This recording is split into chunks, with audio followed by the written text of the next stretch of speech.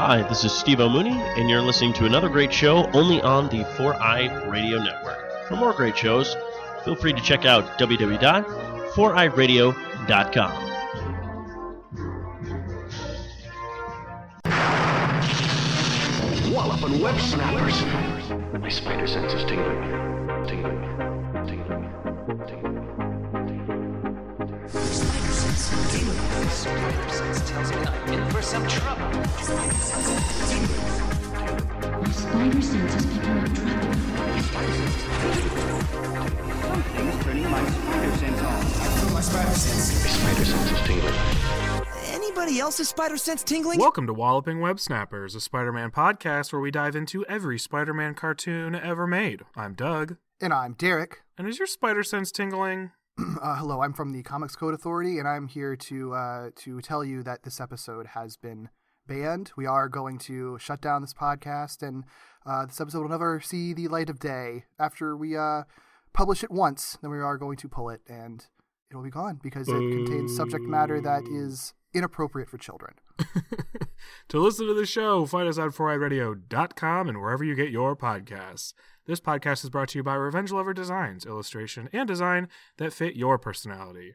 For samples and inquiries, visit RevengeLover.com. And we have a little bit of business, some delicious biscuit business, because we had some Word Snappers words last week. We had 2 biscuit-themed Word Snappers submissions, which is just a delight, to be honest. Yeah, they were across like 2 different months. So yeah, I think it was I think it was a coincidence, but it has to have been, right? I guess so. So we got one submission from Lillian Grimes, which was "You Son of a Biscuit," which I was so excited about. I don't know if I've said it in an episode or something, but son of a biscuit is a thing I say all the time anyway, Lillian. So yeah. you made me a very happy podcaster. And the other one was submitted by Carl Linderholm, and that was "Let's make biscuits." Yeah. Which, yes, let's. Yep. So, love it. Beautiful, beautiful pair of submissions. Yeah, super into it. Yeah. Well, we are talking about a very genuinely interesting episode this week. Oh, not boy. A facetiously interesting episode like last week. Yeah. This one is actually quite fascinating for a number of reasons. More than I expected, to be honest. Yeah, me too. This is like this is a famous, infamous, whatever you want to call it, episode of Amazing Friends. This is the last episode of the first season. This is the last episode we're going to be doing for a while. This is a doozy because it's plenty of cartoons have episodes that are pulled from syndication or whatever. Yeah. And they're almost always really interesting because sometimes they're for legitimate reasons, sometimes they're for stupid reasons, sometimes it's a mix of both. And in this case, it's like one of those cases where it's not like it was scrubbed from existence or anything. This episode isn't available on Disney Plus. It only aired once and wasn't ever syndicated. You can still buy it on Amazon Prime. You can still buy it on iTunes. So it's, I think it's been like in like other regions that have released DVDs of this show, it's been included. So it's not like it's stopped existing. People have always known about it. But anytime that something is like pulled from regular airings or reruns or something, it's always going to be interesting because it's like, okay, well, is this for a legitimate reason or not, or some mix of it? And I'm sure we'll have discussions about that. The main reason that this one was that it's cited for being pulled is because of all its Nazi references and not like vague Nazi references in the way that a lot of cartoons have done, but like, hey, here's a bunch of swastikas. Here's just a whole documentary about what Adolf Hitler did and what happened in World War II and stuff. So not the kind of stuff that you often see on Saturday morning cartoons. So I understand why it's a controversial one. Then there's going to be stuff to talk about in it for sure in regards to that.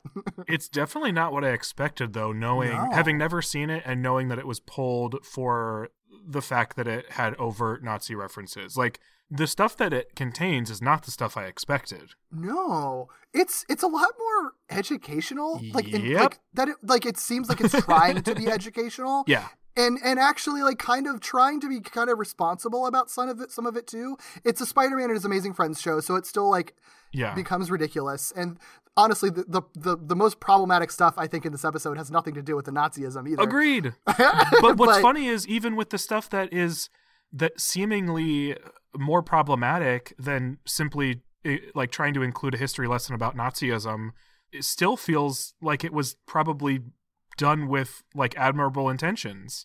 I think so too. Like it's wild. It's a fascinating episode. It for is so many reasons I never would have expected. Right, and it makes me it's honestly made me think about this kind of stuff because I don't really know exactly where I'd land on like on for one, the decision to like pull it from syndication and stuff. I think it very easily should be on Disney Plus, and if they can include like, you know, their sort of, you know, this episode contains blah, blah, blah, like content disclaimer that they do in front of other shows. I think I'll be fine. I think it's stupid to not include it on regular streaming because the kid's not going to stumble on this by accident. I can sort of, where I'm conflicted is that I can sort of understand not wanting to be like airing it on syndication when a kid of any age could be just watching the TV unattended and this episode pops in and then it's just like, Mom, what are Nazis? And then that could be a complicated conversation if the kid's like maybe too young to have that conversation. But then I'm sort of like, I don't know. There's ways that you can have that explanation without, you know, traumatizing the kid, you know, like, because I was thinking like, I don't really remember when I learned what the Holocaust was. I feel like I was really young when I learned what it was. And I think it's important to learn about that stuff before you're too old. Like, I mean, I don't know. Lots of people read The Diary of Anne Frank in middle school. So it's not like a thing that kids don't know about. And I think we'll get into the specifics of it, but I think that this episode is pretty like unabashedly clear about like Nazis are bad guys and Adolf Hitler is one of the worst human beings in history. Like I don't think that they're shy about taking a stance on that. And it really does feel like, I think it seemed like they were trying to do almost like the most like very special episode that a show like this could do, where it's like, we want to explicitly have something that is educational and has like a stance. And honestly, like superheroes and Nazis, like nothing new, you know? Yeah. It's all tied together.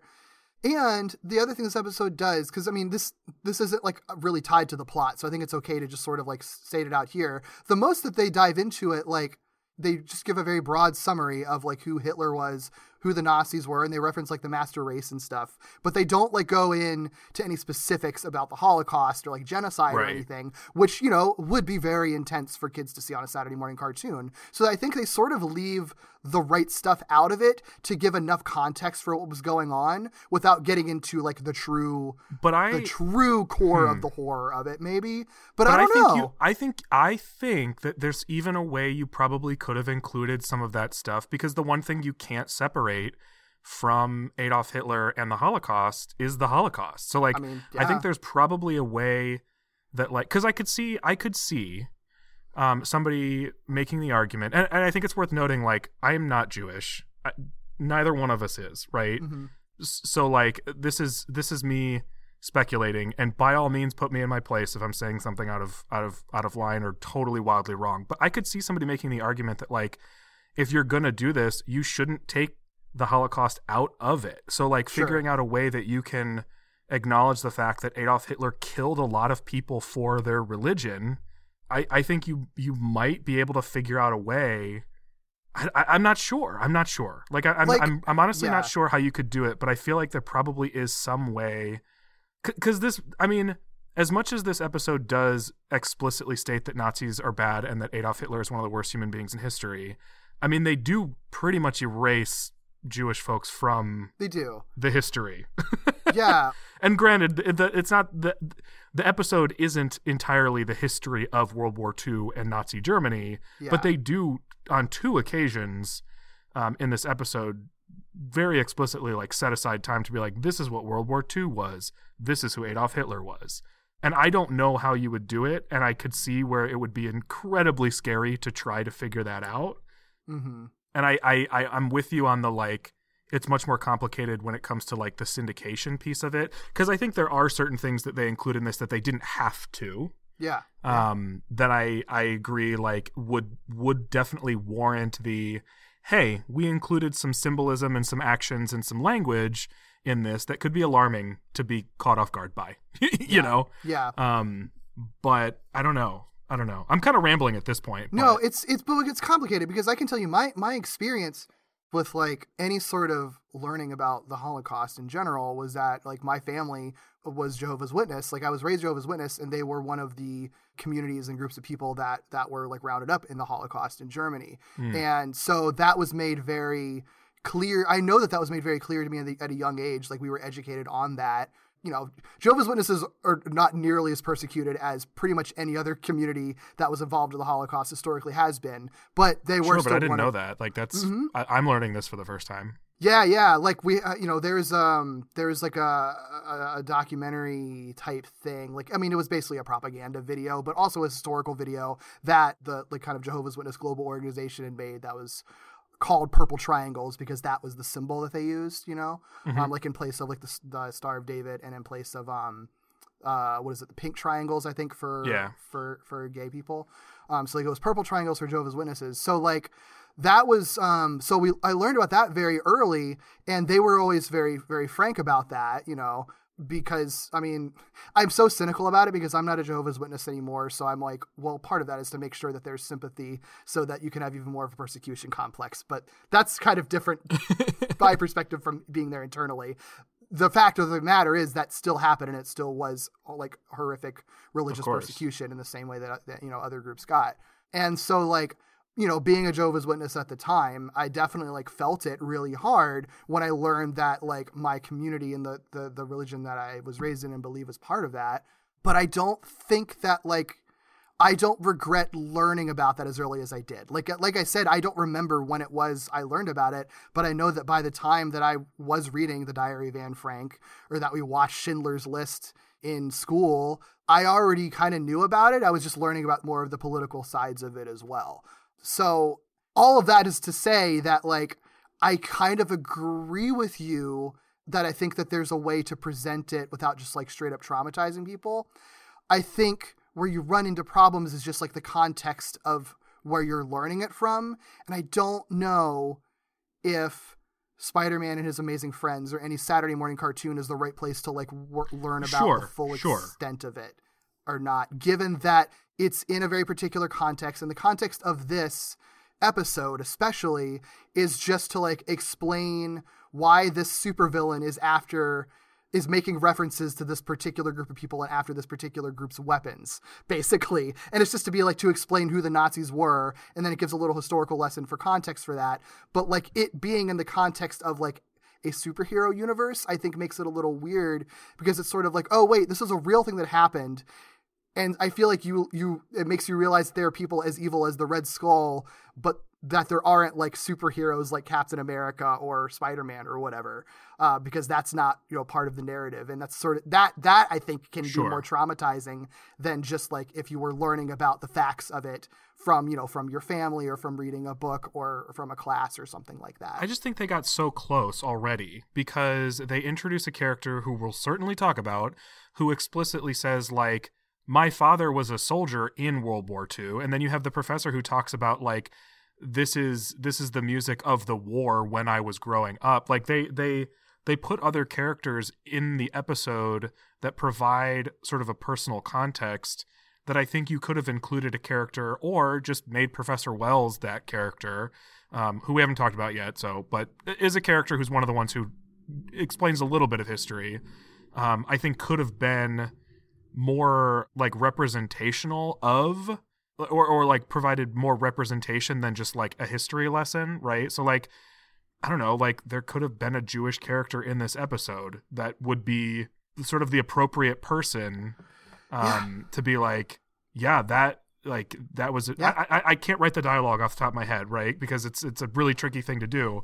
But I feel like they kind of got really close already by having all these opportunities to explain who Adolf Hitler was, to explain what World War II was, to be so connected by being only a generation away because this was, less than 40 years prior.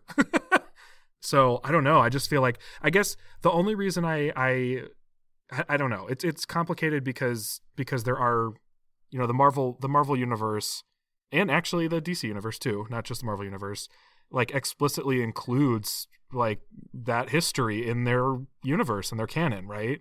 So like tackling that responsibly is obviously a big deal, but I just feel like if you're going to open the door, I think it's tough to be like, yeah, it's fine for you to sort of pick and choose which parts of the horror that is Adolf Hitler to utilize here. Again, not to horrify children, but like you said, like I don't remember when I learned about the Holocaust, which means I had to have learned about it very early.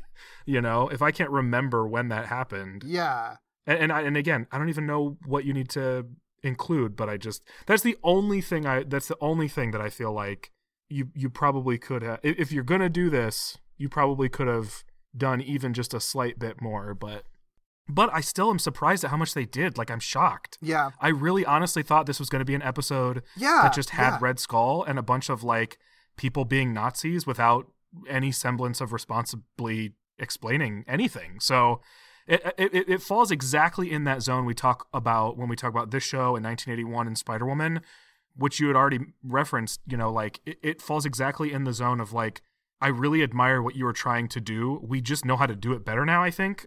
We do, but also, like, sometimes we still don't, though, because a lot of the... for sure. Lots. I mean, I guess I probably didn't say that correctly, but but I can see what they were trying to do, and I admire them for trying to do it. It's more of an attempt to really interrogate, like, what, like, the actual context for that stuff is. That stuff, like, sounds so offhand, like referring to, like everything in World War II. Like, there's a lot of complicated shit involved, and to actually try to provide any kind of context for that, as opposed to, like, I'm thinking of the Justice League 3-parter, which it's been 20 years since that came out now, but still, 2001 is much later than 1981. I just remember how bizarre it was to have a time travel episode where they go back to World War II and, like, they try so hard to, like, allude to Nazis without having Nazis, and, like, they don't have a swastika, they just have another flag with, like, a similar-ish symbol, but it's not a swastika, so it's okay, you can show it on TV, and, like, Hitler's been replaced by Vandal Savage, but then they, like, briefly show Hitler, like, cryogenically frozen in the end. It's really weird, but, like, see, like, that, and I haven't watched that, but, like, that doesn't feel like the right way to do it. Yeah, I think it's, I enjoy those episodes, they're really fun. Sure. But I don't think that it was, like, I think that they were operating under the restraints that they had, because I think the problem is just that no network will allow you to remotely authentically show what was happening in Germany during World War II in a Saturday morning level cartoon, or any cartoon aimed at kids, unless it's, like, meant to be a serious special or something like that.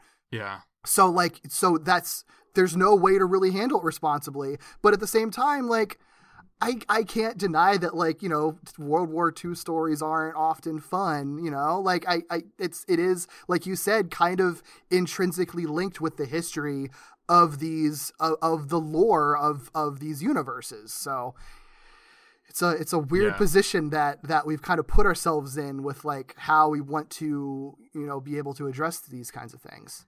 Yeah, I just, it's interesting. And as we go through the episode, there are certain things that we'll sort of revisit this point on, but it's always just interesting for me to think about stuff like this, because, like, there's a part of me that wants to just simplify it to, and I know that simplifying any of this is, like, not the right way to go about it, right? Yeah. Which I'll acknowledge, but, like, there's a part of me that wants to simplify it down to, like, but Nazis are bad and fuck Nazis. And so, like, making Nazis your villain, not in an exploitative way, but in a way like this where I feel like they're trying to be educational, and the takeaway is Nazis are the bad guys. Yeah, absolutely. I don't know, like, there's something about it that where I want to just be like, that's okay. Like, I don't know. I didn't feel like I walked away from this episode feeling like it was exploitative. No, not at all. So I feel like if you can strike that balance of, like, we're doing this because we want it to be educational and we want the educational lesson to be fuck Nazis, like, that's cool with me. Yes, please. Yeah. I don't know that banning is a strong word in this particular instance, but, like, I don't know that banning that is the right move. But I'm also the person who will like openly say that I think it's okay to have exceptions to freedom of expression when it comes to Nazi symbolism. So I don't know, like it's complicated. Yeah. Like, I don't know how to reconcile that. The fact that I think you shouldn't like legally be allowed to display certain things, but then you should be allowed to do this episode. Like, I don't know. But I don't really know what to do with this that. episode you couldn't, like, I could see no way that you could use this episode as like propaganda for Nazis. Yeah. Like, Yeah. like it's so clearly not in the same way that like using Nazi imagery in the way that I think you're talking about usually would be is probably the cases that you're referring to. Right. The only thing that I think could be a problem with this episode being a Saturday morning cartoon being watched by kids is just the fact that they include certain phrases and actions that I don't think that they are prepared to or have the time or ability to explain. And that's the stuff I would probably say like very much warrants like the sort of heads up at the beginning of an episode on a streaming service, and probably should not have been included in the first place because kids just say whatever they hear. Yeah, you don't want kids like having fun repeating Heil Hitler in the same way that people say Hail Hydra now. Like, that would happen. That probably did happen. I know, for sure. Yeah, I think for sure. that didn't even really occur to me, but you're right. There's a lot of that in this episode, that like that's the stuff that I expected going into this episode. That's the stuff I thought, and maybe I am partially correct in that. I'm sure that I'm partially correct in that. That's the stuff I expected to see, and I didn't expect it to go any further in a responsible direction. I just expected to see a lot of that. Yeah. And there's not a ton of it, but there's enough of it that I would be like, this is not an episode I would just like sit some kid down to watch. Yeah. Yeah. But I also still like that the overall message is fuck Nazis. Absolutely. Yeah. The other aspect of this episode that's interesting and like definitely problematic, and we're going to talk about it for sure. But that I did make it a point to kind of look up to see if there were ever any interviews about this character, because I was surprised that it was a character that was not from the comics and created for this show, and just surprised that the character was included at all, and wanted to know what the thought process was. And unfortunately, the thought process was not nearly as complex as I was hoping it would be, but pretty much what I expected it to be. So Dennis Marks, who was the writer of this episode, and kind of the showrunner for the show, I think too, he created this character Hiawatha Smith that we're going to talk about. The quote that he has in an interview, a 2002 interview with SpiderFriends.com about this character, he says, "Hiawatha Smith was my Indiana Jones. Sort of obvious, yes? This was when the first Indiana Jones film came out, and I wanted to take advantage of it. Red Skull was a Marvel character, and I believe a Nazi." I don't know why he said I believe, like that's obvious, but okay. Says, "So the story situation with a Hiawatha, in parentheses, Indiana, character seemed a natural play off of the movie. I thought he might be a spin-off character, but we weren't spinning off characters then." The thing that like I was hoping that he would touch on in an interview was like the choice to make him an indigenous person and make that very, very explicit in his character.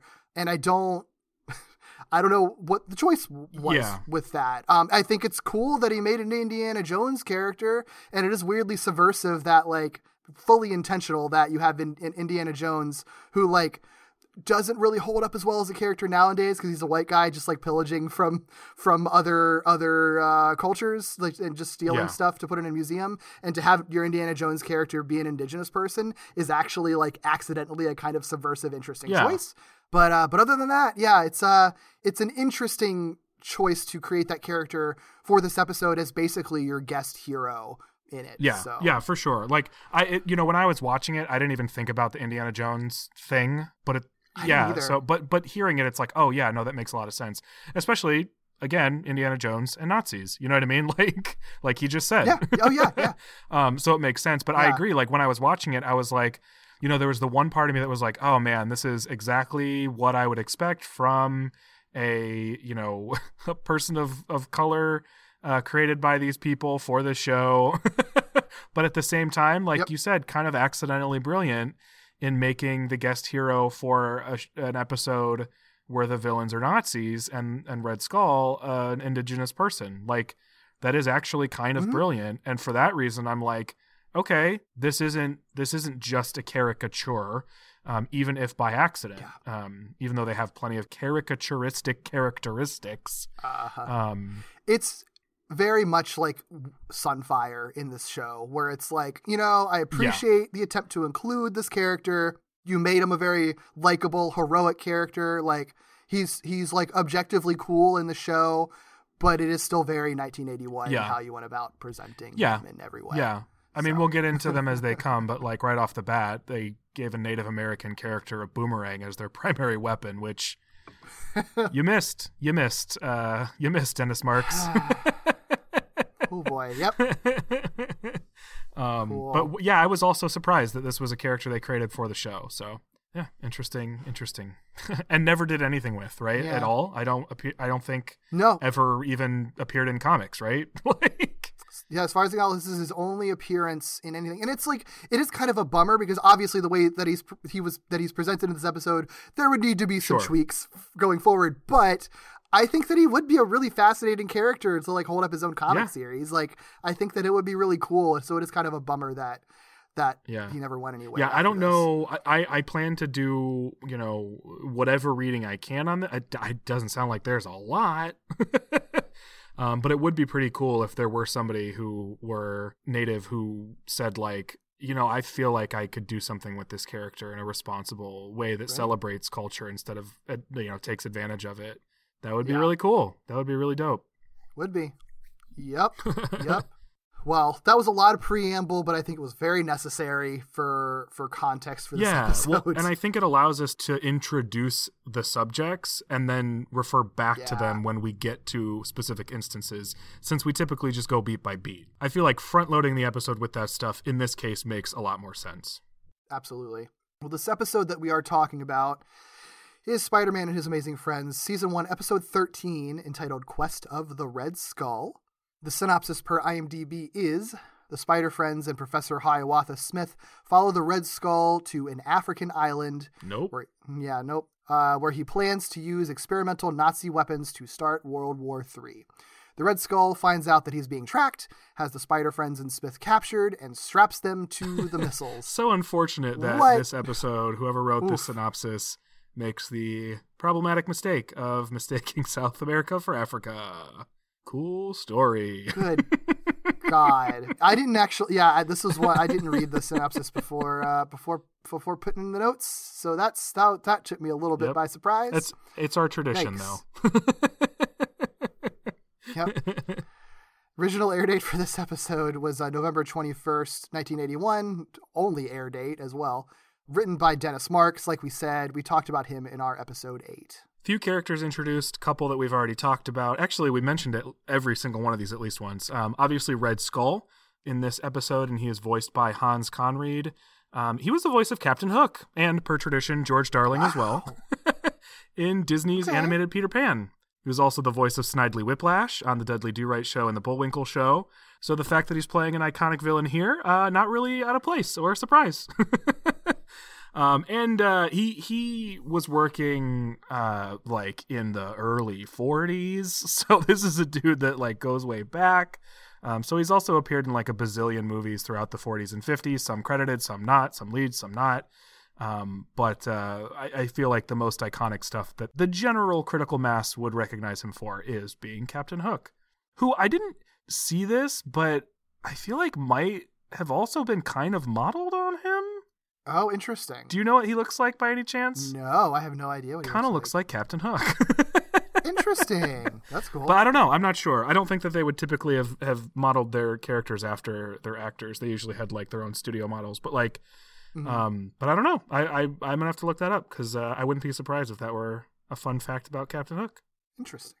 Obviously, Hiawatha Smith, worth mentioning here. Hiawatha Smith is voiced by Michael Ansara, who is not an Indigenous American. I full on expected him to be a white guy, so honestly, I'm pleasantly surprised that it at least isn't just a white guy. It's not great. It's not good, but and I believe we have. I don't even believe. I know for certain we have touched on this before. In this specific case, Michael Ansara is a Lebanese American actor. So, yeah, they at least didn't get a white guy. But It's not good. It's not good, and it wouldn't be enough today, right? But it's like this weird, complicated thing where it's like, you were at least cognizant of the fact that you were casting not white people for not white roles, but you hadn't gotten to the point yet where like, they're kind of brown, right? Was like not good enough. You know what I mean? Like, yeah. And we ran into that with the Sunfire episode too, where one of Sunfire himself was just voiced by a white guy. But his uncle, right? That was his uncle, I think. Was voiced by at least an Asian person, but not a Japanese person, right? And you know, even those are two different discussions, right? Because this is a Native American character voiced by a Lebanese actor, and that's, you know, a Japanese character being portrayed by a Chinese actor. And at the very least, there is discussion amongst East Asian actors about like if that is okay or not, right? Like, sure. It's even still a different and more complicated conversation than this. This is just plain a miss, but also not a surprise because Michael Ansara was frequently cast as Native American characters, Latino characters, the sort of, I don't know, Middle Eastern characters, because a lot of times writers just didn't give a fuck about where characters were from, especially if they were just brown characters. Like, they didn't even go further than that, you know? So, you know, it's not really a surprise here. It's one of those things where it's like, I'm happy you didn't get a white guy. I'm happy that this guy had work.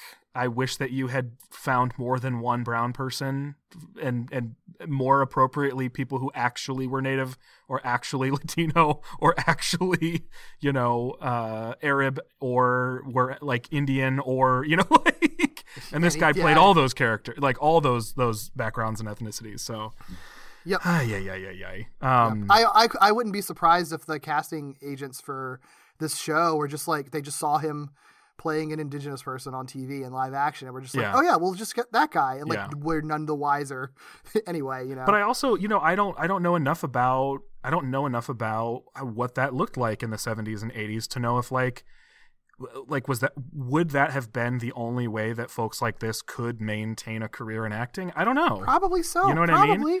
I think that's the problem. Yeah. I have no idea. I have no clue.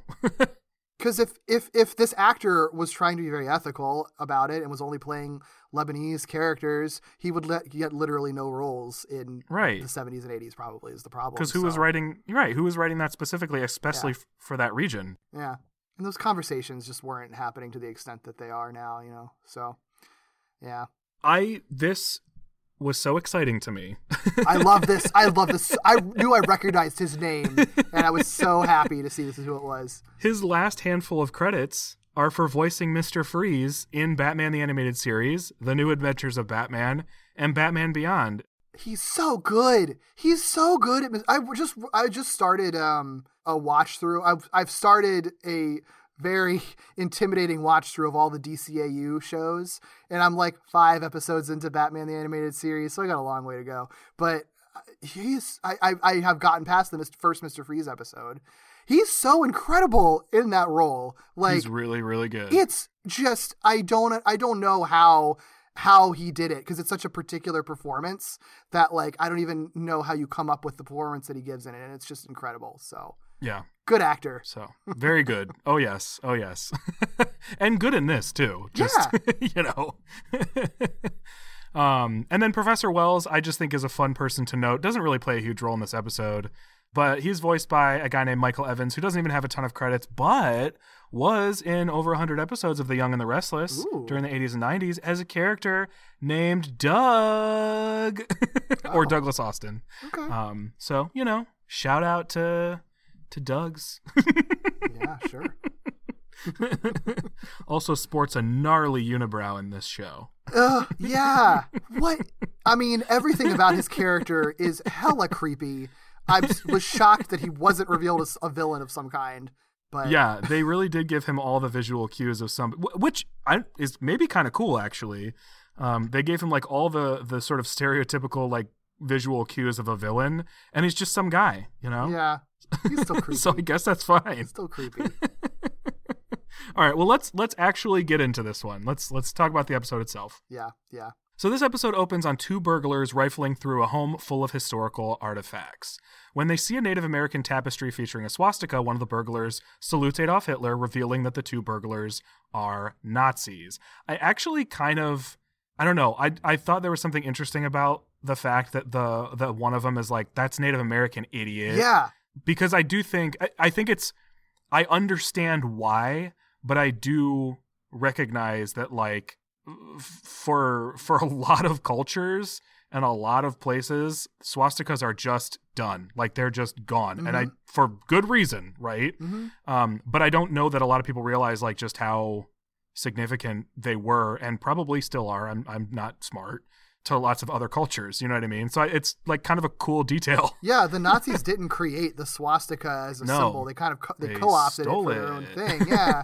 So I really loved that this was included right off the top, and that kind of clued me in. Like, oh, there's going to be more to this episode than I thought there would be. Same. You know? And this one little detail doesn't go anywhere, but the fact that that's like a little educational tidbit that I don't know is like common knowledge. Like, I think it's generally a known thing that the swastika is a symbol in other cultures, but I don't know how common it is either, you know? So, I mean, that is like a legitimately educational thing that I think is implemented in the right way. And it's like, it's also like the only connection that I can see to having Hiawatha Smith be a character in this. So there's sort of like this really subtle connection to being like, to why, you know, an indigenous person would be at play in a Nazi story, because there's that sort of cultural overlap that sucks if you're an indigenous person, especially. Right. So that's, it doesn't go anywhere or anything. Like, it's a very tenuous connection in this episode, but it's cool that it was, you know, included in some way, you know? Yeah. I chuckle because they also would have had to go far more specific into what Hiawatha Smith's actual native background is for it to be fully appropriately educational, and there's no way they were ever going to do more than just, he's an American Indian, right? You know what I mean? Like, nope. They were going to go into like what actual tribe that was specific to. The general concept of the quote unquote American Indian, that's just one singular thing. That's all. Exactly.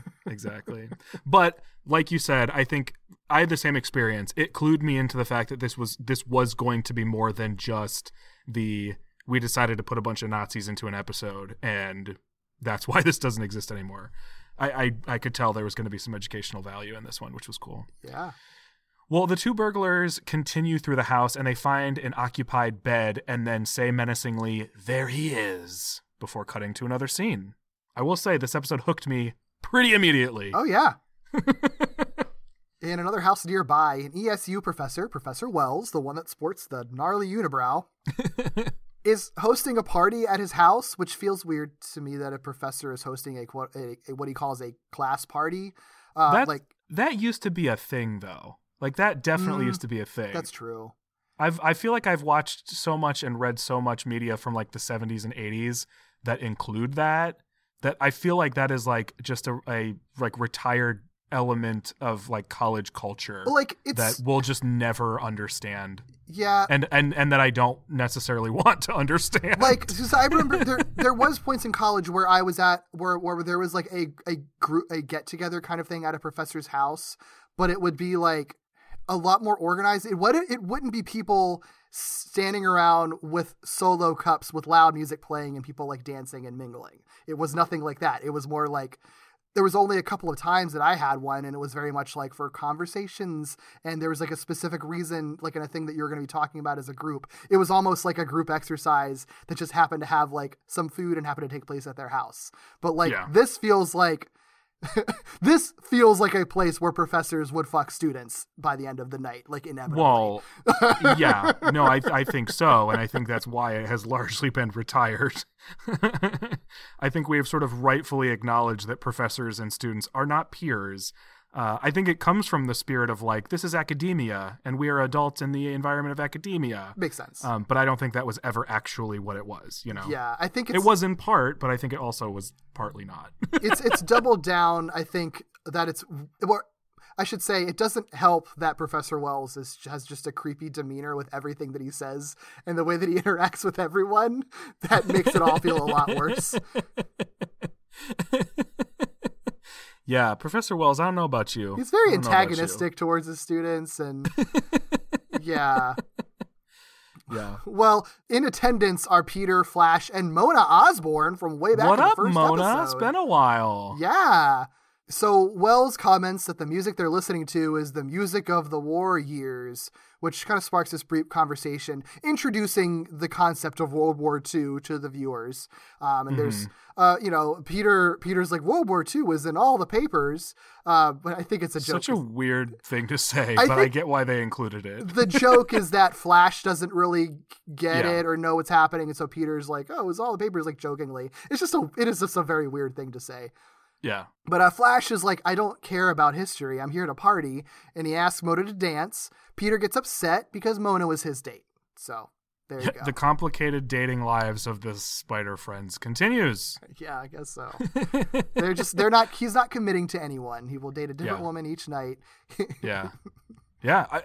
I really, I don't know. I really do get the sense that we probably just generationally have a different understanding of the terminology around dating, I think, based on how this show portrays it in a really casual, nonchalant way. Sure. Like, this jumps ahead a second, but like, it sounds like it sounds like Bobby also is either interested in or has dated or jokes about dating or actually dates Mona. Yeah. We know that Peter dates Angelica, but also Angelica dates other guys.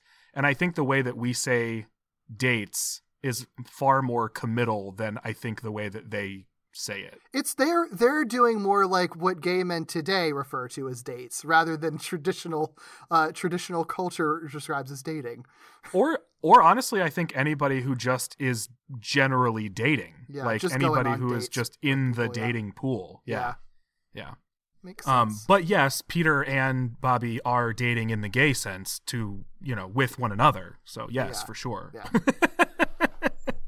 Well, back at the home being burgled, the two Nazi burglars attack the bed and discover that there's not a person in there at all. It's the old pillow trick, and they have been ambushed at the hands of Hiawatha Smith, a Native American professor at Empire State University. Also love that this Native American character that they introduce is a professor at the university.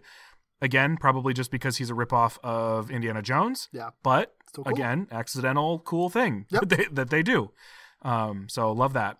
When the burglars release a poison gas into the room, Professor Smith rushes to open a window, but when he pulls the curtain aside, he's greeted by Red Skull, which is maybe the most terrifying thing ever. And Red Skull melts a hole in the window because he couldn't just open it, I guess, and proceeds to knock Professor Smith out with even more poison gas. So with Professor Smith knocked out, Red Skull instructs the two burglars to keep searching the house for whatever it is they were looking for, while he takes Professor Smith to headquarters for questioning. Yes. Really intense scene and really intense introduction of Professor Smith and Red Skull. Yeah, I mean, there's a lot of stakes in this episode that's like more real than the typical Amazing Friends episode is, I feel like. Yeah. This does feel like a legitimately darker episode, not just because of the Nazi stuff, but just because it does feel a lot more like, I don't know, like this, like a caper kind of story, or like, this guy having his house broken into to be kidnapped. Like, it's just, I don't know. It's like significantly less wacky than this show has ever been, but instead of it replacing it with boringness, it replaces it with like intensity and tension. Yeah, for sure. So back at Professor Wells' house, the party lets out, and Mona's like, "You're a wonderful host," to the guy who is like laughing evilly about Peter not passing his finals. Guy's so creepy. After that, Mona chastises Peter for letting Flash Thompson yank her away like that. And Peter, like, objects, and she's like, "In case you haven't noticed, I'm not like most other girls." I'm not like other girls. Yeah. I don't know. Mona's is such a nothing character. Like, the writers have no respect for Mona whatsoever. No. The fact that they allow her to say, "You let Flash yank me away," like, tells you everything that they think about Mona. Yep. She probably is cool, but they don't give a fuck about Mona. Of course not. And Peter also is just like, that doesn't make, none of that, what you said makes sense. And his spider sense alerts him to trouble at Professor Smith's house, and Flash Thompson arrives at the same time. So he's like, "All right, fine. I'm sorry, Mona, but hey, Flash, why don't you walk her home? I know you're going to hate me for this, but you guys just I gotta go. So he goes and suits up and investigates Professor Smith's home. Yeah, so he arrives as Spider-Man and overhears the two burglars talking about Red Skull and something called the Scorpion engraving. I love this scene because it's clear that Spider-Man was just kind of like spying on them for at least a moment. Yeah. Like, he's just like on the ceiling listening to them. And when they mentioned Red Skull, he's like, oh yeah, okay, this was a big deal. I'm glad that I stopped by. And decides like, okay, now I'll step in here now that I've got some information. He drop kicks one of the burglars, which knocks one of the wood panels off the wall, revealing like basically a secret storage compartment and the Scorpion engraving. So how lucky for the burglars to get drop kicked. So they now have the Scorpion engraving. They're like, this is great. They use more poison gas, this time on Spider-Man, and they escape with the engraving. So real great job, Spider-Man. Have to do. At the Red Skull's headquarters, he celebrates having acquired the Scorpion engraving, thanks to Spider-Man, because he says it'll lead him to a massive trove of stolen gold, jewels, money, art, and experimental super weapons hidden by the Nazi army after the end of World War II. Yikes. Ah, yes. Yikes. Also worth noting, there's a bit of editorializing happening here on our part. They call it, what do they call it? They don't say it's stolen. They call it something else, but it's stolen. It's stolen treasure. Yeah. The Nazis took over countries and took their shit. Sure. Good call. That didn't register with me. But yep. So they're like another one of those little details about the episode they could have like tweaked to be a little bit better, but yeah. It's a subtle thing, yeah. Red Skull wouldn't call them stolen, though. He would be like, no, he wouldn't. Nazis, my best friends totally own this stuff. That's true. That's a good point. Yeah. But yeah, I mean, his whole intention with getting this stuff is to start a third world war and claim rulership over the planet, like Red Skull be doing. He talks with his teeth closed, like the whole time. His eyes are always rolling all around. His eyes roll so much. He is the weirdest looking. Like, he is a Red Skull, obviously, but he is like the most bizarrely like animated dude, face wise, I have ever seen on this show. I will admit that I know very little about Captain America. I know very little about Red Skull. Most of what I know about Captain America, honestly, is from the MCU. And I know even less about Red Skull. Are there iterations of Red Skull where it's a mask, or is it always his head? Oh, shit. You know what? Actually, I'm not sure. Because I feel like there are mask versions of him. He might have originally been. I'm not sure. Because it's like the only explanation I could think of for his face being as weird as it is. But I don't even think this show is treating it like it's a mask. Well, and I think by the 80s, he was definitely his head. That was absolutely his head. So, yeah, no, they're just weird about how they animate him. All it is. Yeah. Yeah. His eyes, though, I didn't even notice the teeth because I was so disturbed by his eyes. Well, it's off the goddamn chain. I don't, Yep. And it's so weird because like he's such a serious supervillain in this show. Like he's not. I mean, he's over the top in the way that every villain on this show is, but like he's not as over the top as other ones often are, and as he could be. Like he's played a lot more serious, as they probably should be as a Nazi.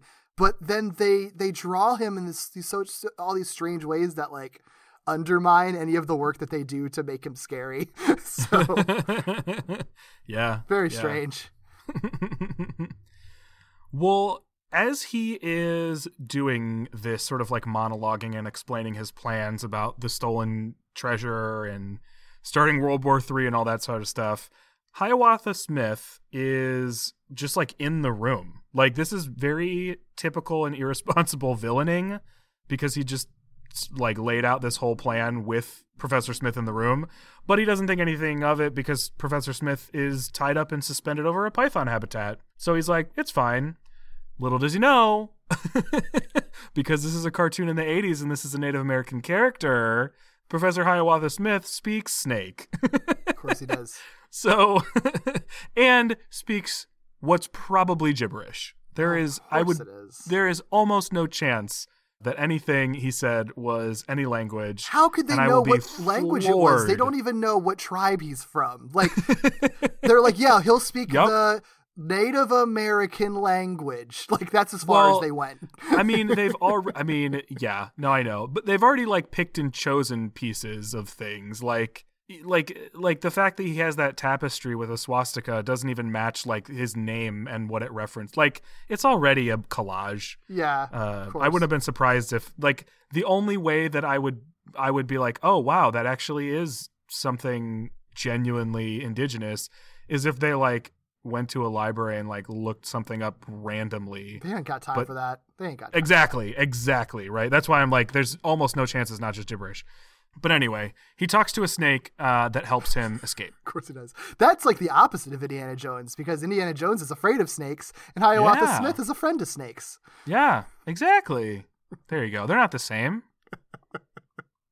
You know what's funny is, like, Indiana Jones and Hiawatha Smith, like, even their names are parallel. Like, Jones and Smith, like, they're just, like, the most, like, nondescript last names. and very striking. They even first have names. like vowel similarity. Yeah, very striking first names with vowel similarities. God, wow. Same number of syllables. Hiawatha, Indiana. Yeah. Damn. To be he fair, wasn't even being subtle, and I didn't even notice. In that interview, Mark's cop to it being very obvious. Like, I think that they knew that. They knew. No. I know. I'm saying it's, like, hilarious that I didn't pick up on it because it is that obvious. Yeah. Quite funny. I was thrown by the fact that he's a friend to snakes, you know? Yeah. Well, back at the Spider Friends apartment, Angelica is like, why is Peter so late coming back from this party? And Bobby's like, well, he went with Mona Osborne. I guess they just are, hanging out at her place, probably. No, he doesn't even allude to that at all.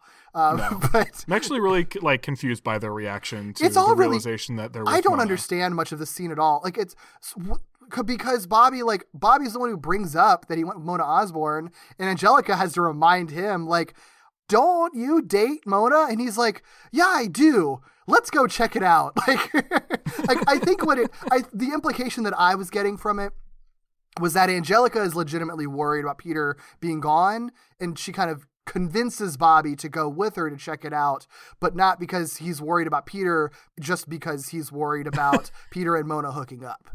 So, okay. So Angelica is, like, taking advantage of his fragile masculinity to, like, get him to investigate with her. That's how I read it, because otherwise their reactions make no sense. Like, the conversation is nonsense. But I think if you read it like that, that's how it makes sense. Their performances don't match up. They definitely don't. And I wonder if it was just confusing enough that, like, they weren't even sure what the interaction was supposed to be, you know? Yeah. When they acted it. So yeah. That helps, though. I like that. I like that a lot. Yeah. Do you notice how Bobby is sitting in this scene? Fucking weirdly as hell. Yeah. Yeah. Like, his legs, I took a screenshot of it too. Like, his legs are so spread out and he's so far hunched over, like, to read his book. Like, he's had to have broken his back by sitting like this. It's baffling. It's baffling. Fully baffling. Actually, no, you know what? I'm going to share the screenshot with you right now, because literally his feet aren't even touching the floor. Which makes no sense. It's so weird. Like, there's nothing comfortable about what he's doing. No, at all. It looks horrible. Like, you're on a couch. Just lay down. Or lean back. But he's got You know what? If he's anything like me, he's worried about falling asleep while he's reading that book. So he's like, I need to be in the most uncomfortable position that I couldn't possibly fall asleep in to read this book. Maybe that's what's going on. I guess so. Oh, look at that cameo, that Hulk's feet cameo. Oh yeah. Well, I mean, they have the Incredible Hulk poster in their bedroom. Yeah. So that makes sense. As you should. Yeah. Well, yeah, so like we said, they decide to take Miss Lyon for a walk past Wells' house to, like, subtly investigate. And they arrive, and Spider-Man wakes up and stumbles outside. So they're like, okay, obviously some shit happened here. Yeah, what the hell happened to you? Well, the three of them hear something strange happening in the backyard and decide to suit up and investigate. And then, in a moment that is far too real, they mistake Professor Smith, I think, for a home invader as he's returning through the hole in his window, because otherwise I can't think of any reason why they would, like, try to stop him. Yeah. And they definitely unabashedly, like, fight each other in the backyard for, a little bit before Spider-Man's like, wait a second, you're Professor Smith, you live here. Yep. Cool. Way to be cops, amazing friends. I know. God damn, y'all. Well, Professor Smith is like, okay, even though you just tried to kill me just now for going home, I'm going to give you the benefit of the doubt and forgive you for that, so you can help me out with this bullshit I'm dealing with right now. So and says something really grand. Isn't this where he's like, I need you, the world may need you, or something like that? Oh, yeah. I kind of very much underplayed that. Well, I forgot about it until just now. Yeah. I mean, he is trying to get them to help him stop the Nazis, so, like, it's a big deal. Yeah. It's a big deal. Honestly, though, there are, like, little things throughout this episode that I think are meant to be sort of, like, thinly veiled calls to action. Sure. About, like, the world needs you to stop this. Or, like, at the very end of the episode, they basically say, like, we have no idea how the Red Skull keeps coming back, but he does. That's it's like, a good point. Yeah, unfortunately, so does Nazism. That is a really good point. Yeah, like, I mean, it ends up being kind of relevant, very relevant. So. Oh man, they wouldn't have even known how relevant. Nope. I know. Yeah, for them, Nazis were a thing of the past that we just have to prevent from ever coming back again. Yep. Well, he does. This is what gets into, I think, what made the majority of our conversation at the top of this episode. Oh yeah. Because this is the scene where Professor Smith gives the Spider Friends a crash course on World War II, fascism, and Hitler's plans for world domination. So we get a whole scene where he's basically showing them like a film reel of clips from World War II that have been cut together. They show Hitler's face like very explicitly, draw him as realistically as possible. They show like scenes from the war and everything like that. They try to keep to the realism as much as they can for this sequence. I mean, the group agree that despite all of the supervillains that they have ever faced, they agree that Hitler is one of the worst villains of all. They're not being subtle or coding anything. Like, they just explicitly say, like, this guy fucking sucks. Like, he is a real life villain. They call him the most evil man who ever lived. Like, it's not subtle. It's very, there's no gray to it at all, you know? And that's why I think, like, that's where I end up conflicted, because I'm like, I feel like that is unabashedly, like, a good thing to do. And I feel like if you're not willing to put that into the media that you are going to include Nazis in, then it's going to start to feel exploitative, you know? Like, and I feel like because they say he is the most evil man to ever live, that he is worse than the supervillains that they have fought, to me, I think that's what makes this episode feel like it is not just simply exploiting Nazis as cartoon villains. Yeah, I mean, I was honestly taken aback that they just refer explicitly to Hitler's master race. Like, I think that I would have expected them to leave that part out of it and just be like, he wanted to take over the world and there was a war and stop there. Like, mentioning master race has a lot of implications, and you know, to a kid who's never heard of this before, like, the words might not mean anything, but they know, they will have heard of race before. They would want to know what does master race mean? Like, there's a lot of weight to that phrase. And I could see a kid asking about that, you know, like, what does fascism mean? You know, like, it's the kind of thing that makes people ask questions. And, you know, it's a thing that's uncomfortable to have on television for parents because it means kids are going to ask them questions possibly before they're ready to answer them. But I think there's a good argument that it's important to get kids asking those questions, you know? Yeah, no, I agree. It makes me wonder, like, with the streaming environment, like Disney Plus, I think personally, and I don't know enough, so I can tell you what I think about it, but I could think something differently 2 weeks from now if somebody presented me with new information. I don't know, right? Yeah. But I think Disney Plus makes the wrong decision by not allowing this to be on their platform, because I generally subscribe to the idea that, like, hiding something like this, or like hiding old cartoons, or like locking them away, allows for, or rather like prevents growth or conversations or learning, as opposed to like promoting like necessary, sometimes painful education. And so it makes me wonder, like, in addition to putting this on Disney Plus with like the sort of like heads up screen that they have now finally started putting on things, right? Disney Plus for a while wouldn't even do that. I don't think. Yeah. Disney Plus also has, they have like supplemental videos or extras like built into their platform. So like, if, for example, if you watch the movie WALL-E, which, by the way, you can listen to us talk about over on Falling with Style, you can watch the extras for that movie like right there in the same exact screen pretty much. It makes me wonder if like for a heads up screen, they could say like, hey, this episode includes topics that children may have questions about. If you're not sure that you're ready to answer them, check out these extra materials that we have, and just include like videos that help parents answer those questions. Yeah, like, Warner Brothers has that why not for a lot of their cartoons. Like they have videos. I think like Whoopi Goldberg did some of them, like where it is explaining like the context for some of them, you know. And the Whoopi one stands out to me because that one like isn't just words on a screen. It's like her doing the explanation thing. I just wonder if it wouldn't just be like a smart idea to just have those as resources, because I feel like a lot of times like that you could just choose to tap into, right, as like short videos, because like I feel like a lot of times that comes up as the like, oh well, like what if kids ask questions? It's like, well, good, they should be asking questions, and it's like your responsibility as the guardian or the adult in the room to like answer them and be informed enough to answer them. But I also recognize that like a lot of people aren't preparing themselves on the daily to answer a kid's questions about master race. Yeah. So like if you know that something like this is going to warrant the heads up screen, it could be cool. And this is maybe just like my programming brain thinking, like I feel like it would be cool to just be like, here are some of the questions your kids might ask about this episode. Yeah. Here's what we think are good answers. Like, yeah, I don't know. I think that could be cool. I see people do that on like Twitter sometimes where they're like, hey, you're worried about your kid asking about what gay people are? Mm-hmm. Okay, we get it. Here's a good answer that I think kids will understand. Like, yeah.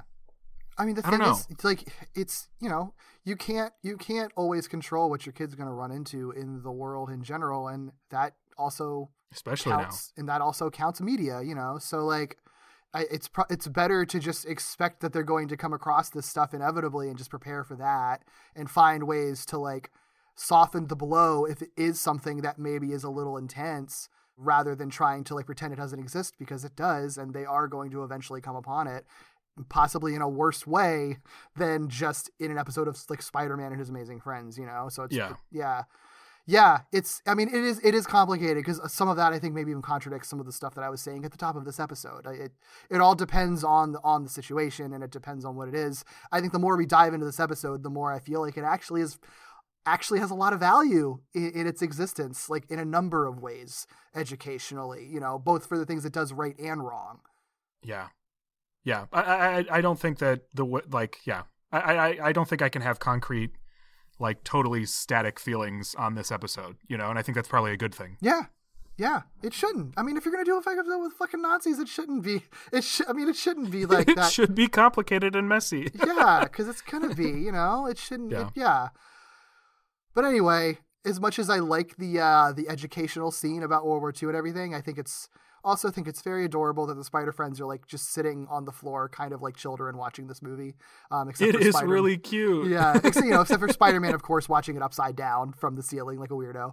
Well, yeah, but that's his sitting on the floor, I guess. I guess so.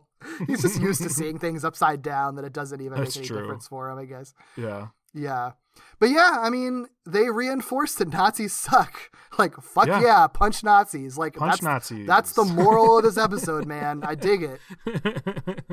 Captain America punch Nazis. Mm-hmm. Don't forget. Oh, yeah. Hello, amazing friends. We just wanted to take a quick moment to shout out our spectacular and up patrons, Bo, Katie, Mike, Eric, Carl, and Lillian. If you would like to join our Patreon, we have a ton of great bonus content waiting for you.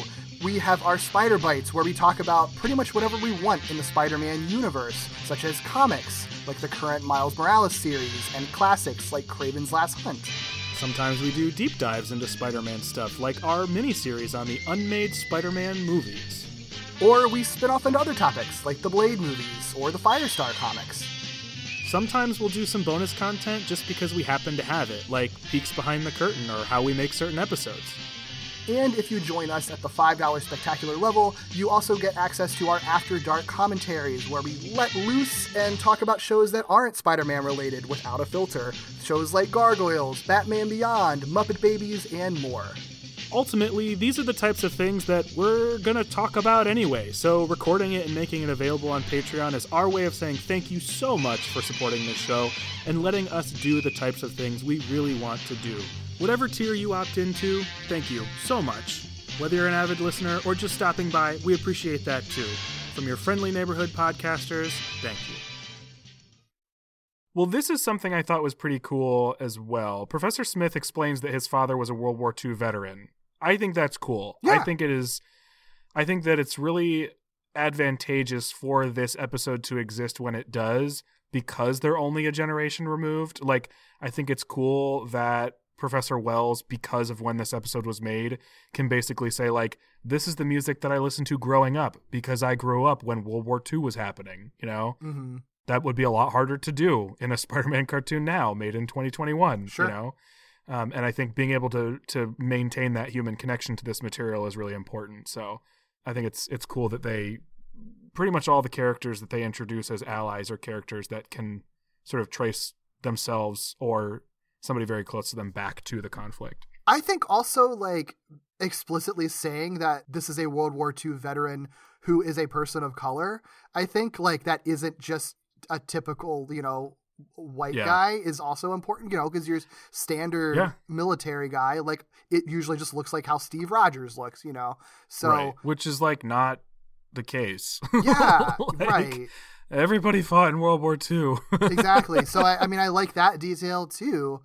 Yeah, the fact that his father was a World War II, he even says, like, a World War II hero and a Native American chief. It's a cool combo. You know, less cool, less thought out. I mean, not less cool, but certainly less thought out, and as a result, less cool, is that he then just immediately rolls into how he got his powers, which is from his dad, who was a Native American chief, who gave him just, you know, mystical Native American powers to fight evil with. Specifically says imbued him or bestowed him all the Indian lore from all of time. Like, just all of it from every tribe all of it, that it ever because existed. it's all one thing, right? It's all one thing. Yep. Yeah. Yikes. Bad job. What really bad job, writers. What's really bad job. Stupid about it too is that, like, he doesn't really use his mystical powers very much. He could have just been an Indiana Jones ripoff, full stop, and just been like a dude who was really good at, like, acrobats and action. Like, they didn't even need to introduce the mystical angle at all. Like, he didn't need to be a superpowered character at all, you know? Yeah, he totally didn't need to be. Like, yeah, he didn't need to be. Because there probably are ways that they could have even worked around, like, the snake thing. You know what I mean? Like, that didn't have to be the way he got out of that situation. There are plenty of ways he could have. So, yeah, they could have removed that entirely, and I still think it would have been cool. They could have gone, like, more of a, like, Batman, Iron Man route where they're, like, technically a regular guy, but, like, their knowledge and, like, their particular, in the case of Iron Man and Batman, obsession is sort of what drives them and their sort of moral compass. And then they're just sort of a hero in the universe that, you know, doesn't have to have powers. I just want it to be more of an Indiana Jones ripoff, I guess, is what I'm getting, what I'm leading to, I guess. I mean, it couldn't hurt in certain circumstances. But yeah, so he has the superpower of all lore. Jesus Christ. Which is real bad. But, you know, in addition to fighting evil, I guess he has been charged with protecting the Scorpion engraving. And he reveals that the real engraving was hidden behind the tapestry the whole time. Cool. And shares with the Spider Friends its purpose as a map. There is something poetic. It's a little weird because of the actual subject material, but there is something poetic about the fact that the map to the place that they are trying to go is behind a tapestry with a swastika on it, given where the map actually takes them and how they identify the location once they get there. Sure. Like, there is something sort of poetic in the way that they chose to write that, but it feels weird to call it poetic because it all has to do with swastikas. Yeah, I mean, but, like, I think that they use the symbol effectively because I think they imbue it with the amount of, like, meaning that actually exists in the world. Like, it's a meaningful symbol, you know? Like, and so it's like it's an intrinsic part of Nazism for one, and so it's also an intrinsic part of the episode where it's like Yeah. it just pops up a lot because it's inescapable. Yeah. Oh, yeah. No, that's a good point. It's not just like, it's not what I expected, which, Yeah. like I said, was just like, so I expected salutes and a bunch of swastikas for the sole purpose of like aesthetics for the episode, Right. and for like cartoon villains, and it never really feels like that. Exactly. Well, it doesn't feel like that too much. I still think that like the words and the actions they probably could have done without. Sure. I'd agree with that. Well, in his very phallic-shaped aircraft, I think it's a cool look. I mean, it is phallic. I'm not arguing with you on that, but I do think it looks really cool. it's cool. I mean, it looks like a penis, but it looks cool. Yeah, it's like a Star Wars penis. Yeah. That's absolutely what it's ripped off of, actually. You're right. But yeah, so Red Skull is explaining to his goons that the location of the stolen treasure is in an unexplored jungle in South America. Not Africa. Not Africa. At the same time, Spider-Man realizes the same thing, and the Spider Friends set off with Professor Smith to stop Red Skull. The group arrives in South America to search the jungle, but to no immediate avail. This whole sequence is hilarious because there's what I actually like. I kind of think the writing on this is really clever because it's like Spider-Man's he's in the jungle, so as he web swings, he's doing like the thing. Yeah. But what's so funny is that like everybody else is like annoyed about him. It's just like, can he just stop? This is so annoying. And like, and Firestar's like, if he says, "Me, Spider-Man, you hot stuff," one more time, I'm going to melt his web. Which is like, I figured like, okay, that's going to be the joke. But then he actually starts to do it again for real. And she owns up to what she said and she melts his web and makes him fall. And after he falls, she just says, "You're boring." I seriously, I need to screen grab that moment with the subtitle that says "You're boring." It's such a mood. It is such a mood. And two, I also thought it was just going to be like, it was just going to be the joke. I thought it was purely going to be a joke for us, the audience, that she said that. Like, oh, that's funny. But yeah, the fact that she delivers on it, So I good. was beside myself. Love it. It's so good. Yeah, really is. Well, meanwhile, Red Skull is spying on the group using a robot TV bird. Sure. I don't know why they call it that, but that's what they call it. It's a robot TV bird, which is just a bird with a camera. It's just a bird that's broadcasting to a screen in his underground drill tank. Because he's traveling underground, baby.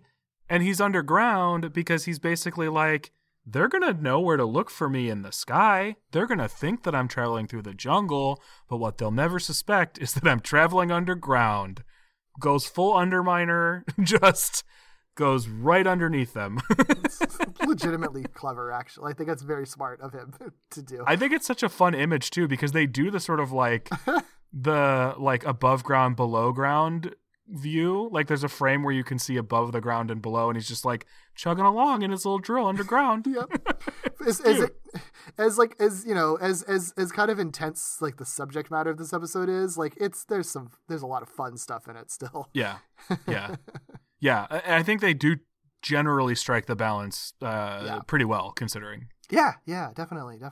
Well, above ground, the bird gets too close to Spider-Man, and his spider sense goes off, alerting him to the fact that there's something wrong with this bird. That's obviously a robot. That's very obviously a robot.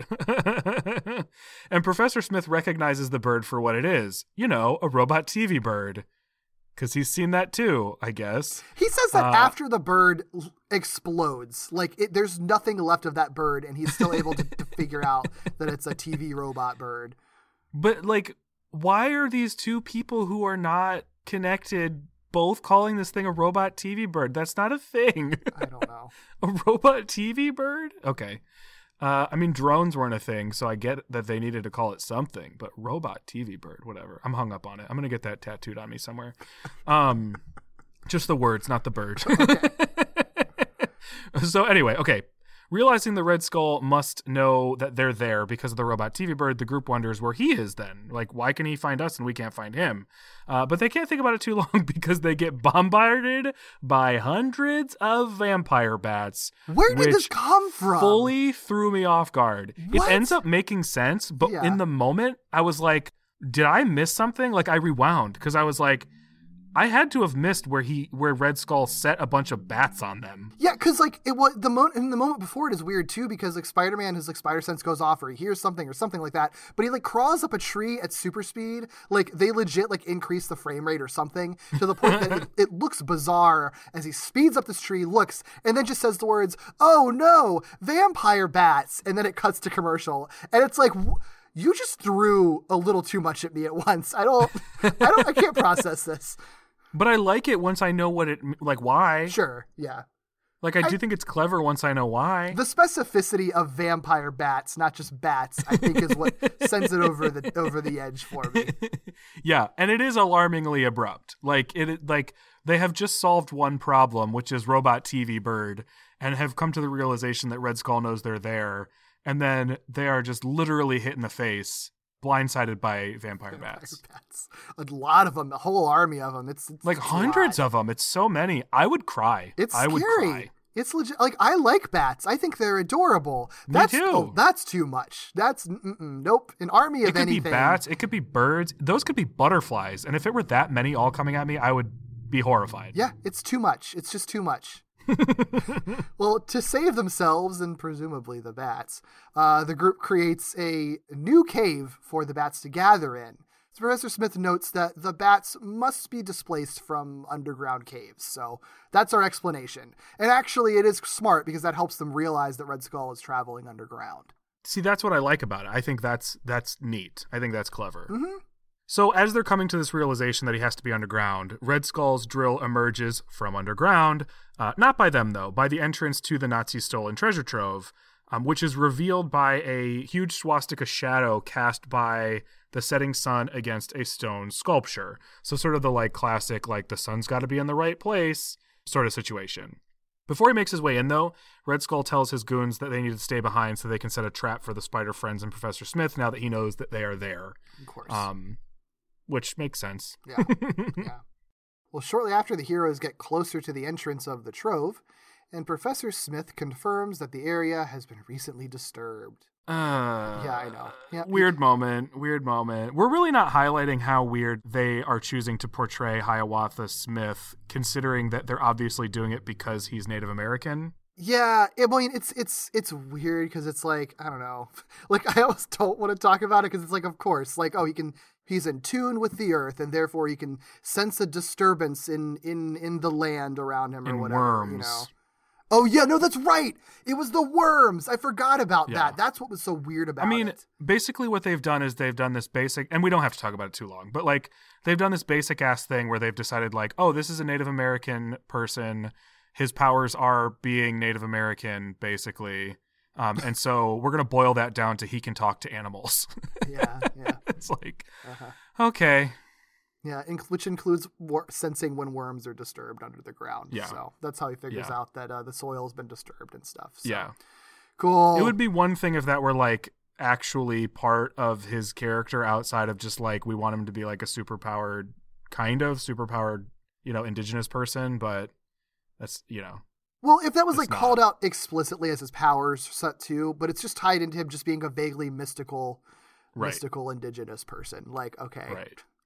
Right. They're not doing anything as much as they're doing educationally with like the World War II stuff and the Nazism stuff. They're not doing anything educational with him or Native American culture, any of them. Yeah. Yeah. So it just ends up coming across as hokey. Well, before they can process any of this information, the goons activate the trap. And this massive explosion that Spider-Man Spider-Sense does not alert them to, by the way, collapses the ground below them and drops them into the tunnels dug by the drill. I didn't even think about that. Yep. As the dust settles, the group is confronted by the drill itself. It's a very sharp-looking drill. I like this little bit where Firestar and Iceman both shoot their beams at the drill at the same time, but... Don't cross the streams! Yeah, they cancel each other out. Obviously, so it just ends up doing nothing to the drill.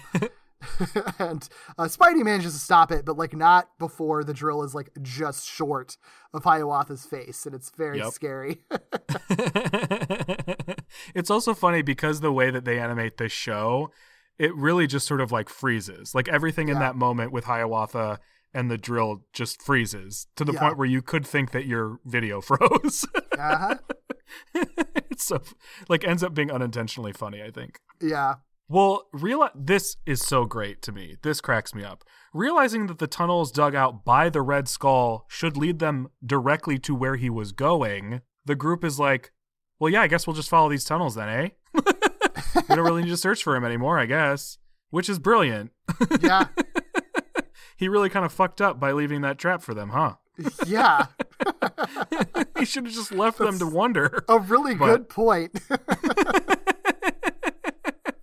Villain shit, backfiring. Anyway, so they're like, yeah, we could just follow these tunnels and we'll obviously find out where he went. So Firestar's like, cool, I'll fly ahead and investigate, make sure that like we're on the right track. She does that. They are on the right track, and she finds the stone sculpture. She immediately figures out that the sun must cast a shadow, and that is how you identify where you need to go. Whatever. She's seen these types. She's seen an Indiana Jones movie. It just came out. She's like, I know how to work my brain around this kind of weird stuff. Yeah. If it weren't Firestar, I would think more about it. But I'm willing to just say that she's the smartest and best and most skilled member of this team. Of course. So, sure. She then, and because this is cool actually, she really cool. uses. Yeah. She's like, well, the sun's not out, so I guess I got to make a sun, basically. So she mimics the sun's rays onto the sculpture and reveals the big shadow that Red Skull found as well. So she's like, aha, that's where he went. Yeah, I love that. Yeah. So I did like that detail, as silly as it is that she's just like, I know what to do. Yeah, and she makes it a point to mark it, too. So she's a smart cookie. I do like that, too, yeah. Well, she goes inside and finds a pyramid temple, but's quickly knocked out with poison gas. One of like the 11,000th times that a character is knocked out with poison gas in the single episode, to say nothing of the entire show. Yep. Red Skull orders his goons to put Firestar in a freezing support capsule. Okay, I noted very specifically what the words "freezing support capsule" because. Is this supposed to be like a cryogenic chamber? Oh, I could Is that see what that is? That would fit in with like, Red Skull mythos and stuff. Like, I think I would buy that. I like that take.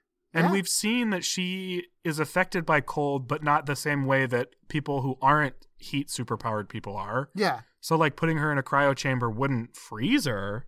It would just like impede her greatly. Yeah. So I don't know. I like that. Well, I'll headcanon that. Happy for that. Happy to headcanon that.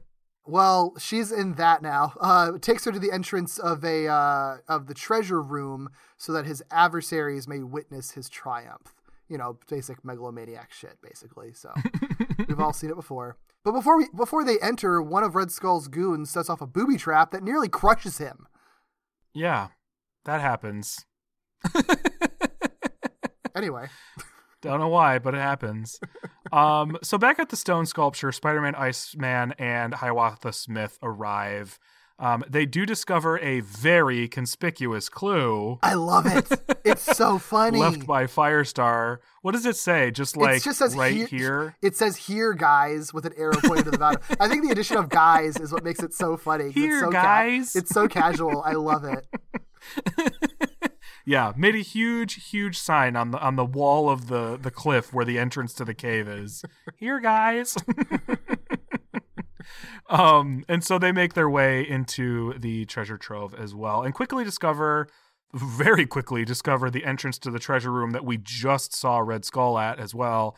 And Spider-Man sets off the same booby trap for some reason. I don't understand why this booby trap is here. Stakes. And just more stakes. That's all it is. I guess. And uses his web to avoid getting crushed. So no one gets crushed in the booby trap, which is good. But that booby trap really causing problems. Inside, the group discover a note, this time left by Red Skull, which says, "Firestar and the world are mine." Okay. All right, bud. Cool. Well, the three make their way out of the trove to discover Red Skull escaping in a semi-truck that turns into a submarine, by the way, when it drives into the water. Kind of dope. Yeah, I agree with that. But before it can submerge, Spider-Man tosses a spider tracer on the submarine, and the three agree that it must be headed to Skull Island. Which is a place all of them are familiar with. Yeah, I mean, where else are you going to hang? they've seen they've seen the legendary Monsterverse. They know that very recently there's a whole movie that took place there with movie King that Kong heavily and everything. featured Red Skull. Yes. Yeah, yes. yeah. I mean, yeah. Red Skull is the villain in Kong Skull Island, and he's who's behind Godzilla versus Kong. If you haven't seen that, sorry for the spoiler, but it is Red Damn. Skull that orchestrates that entire fight. I mean, that makes him. I mean, he's already the baddest of bad dudes. So I would expect nothing less for him to pit our beautiful monsters against one another. Exactly. Well, later that evening, the three arrive at Skull Island, where they're met by numerous booby traps and defensive weapons. Iceman is stopped with a wall of fire. Spider-Man is knocked out with more poison gas by another robot TV bird. He at least comments on it this time. He's like, not again. These fucking robot TV birds. And those two are both dragged away by Red Skull's goons. So all three of the Spider Friends at this point have now been captured by Red Skull, leaving just Hiawatha Smith as the lone hero. Yeah. Inside his Skull Island base, Red Skull does his, evil monologue thing, of course. He's talks about his plans to Firestar, Spider-Man, and Iceman, who his goons have tied up to 3 rockets. With custom rope.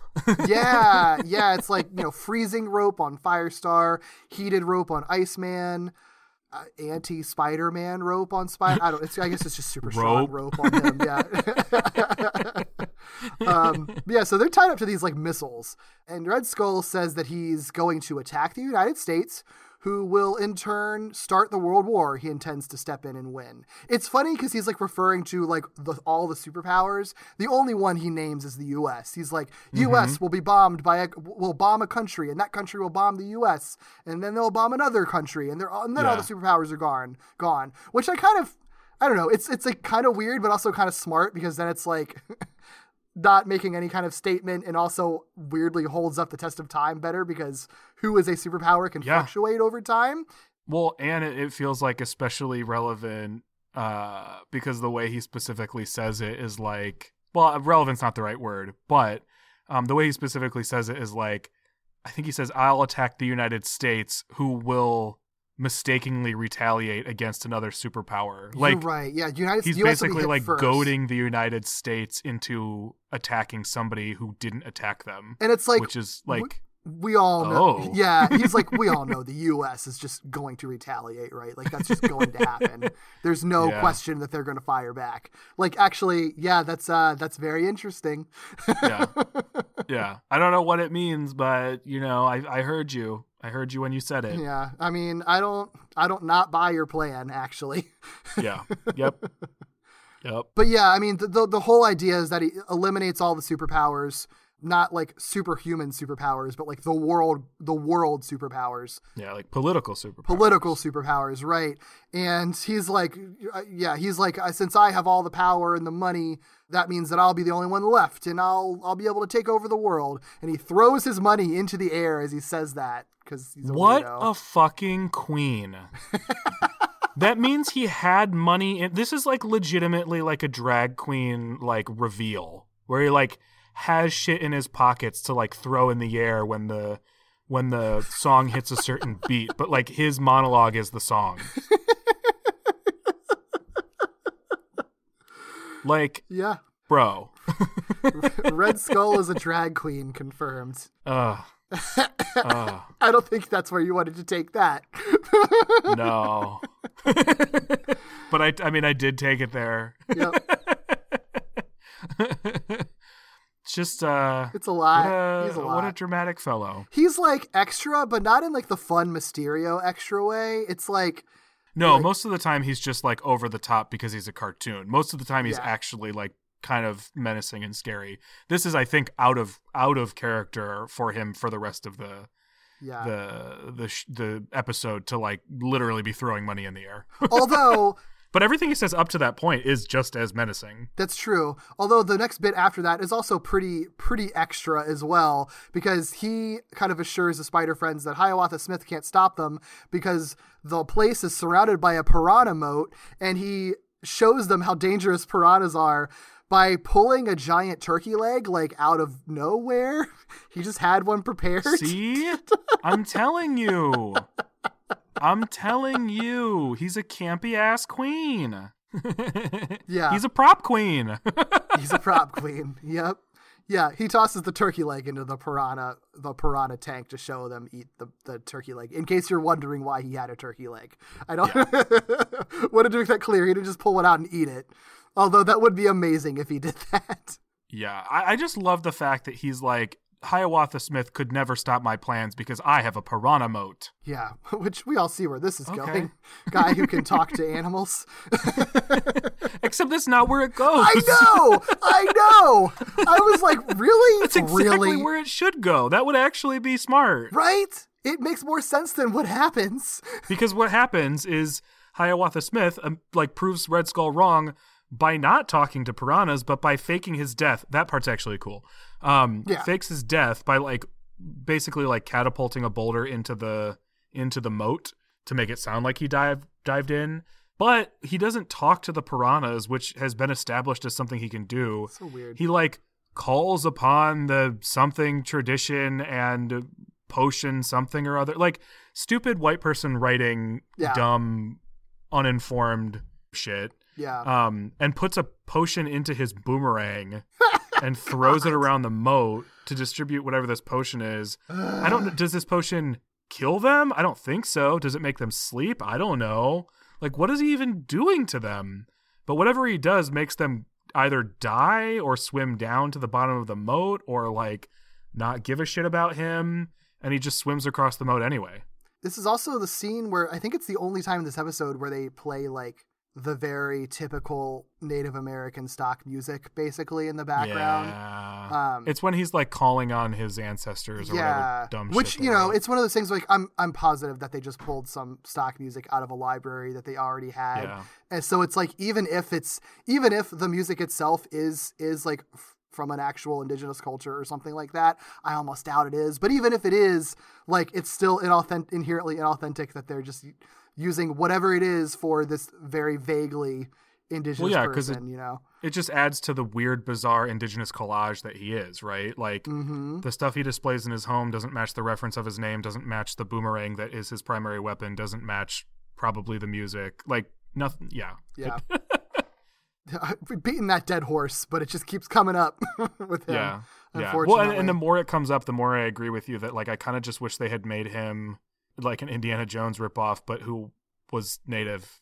Yeah. That would have been the cool twist and subversion of ripping off Indiana Jones is by making him indigenous, because that's who Indiana Jones steals from. Yeah. Yeah, exactly. Anyway, he does a weird boomerang thing to the piranhas, and I don't know what he's doing, but he does it. It doesn't matter. And nobody liked it. Nope, it was terrible. Sucked. Worst part of this episode, probably. It honestly probably is. It's really bad. Yeah, which says a lot. I mean, but I'll put it just after the salutes. Yeah.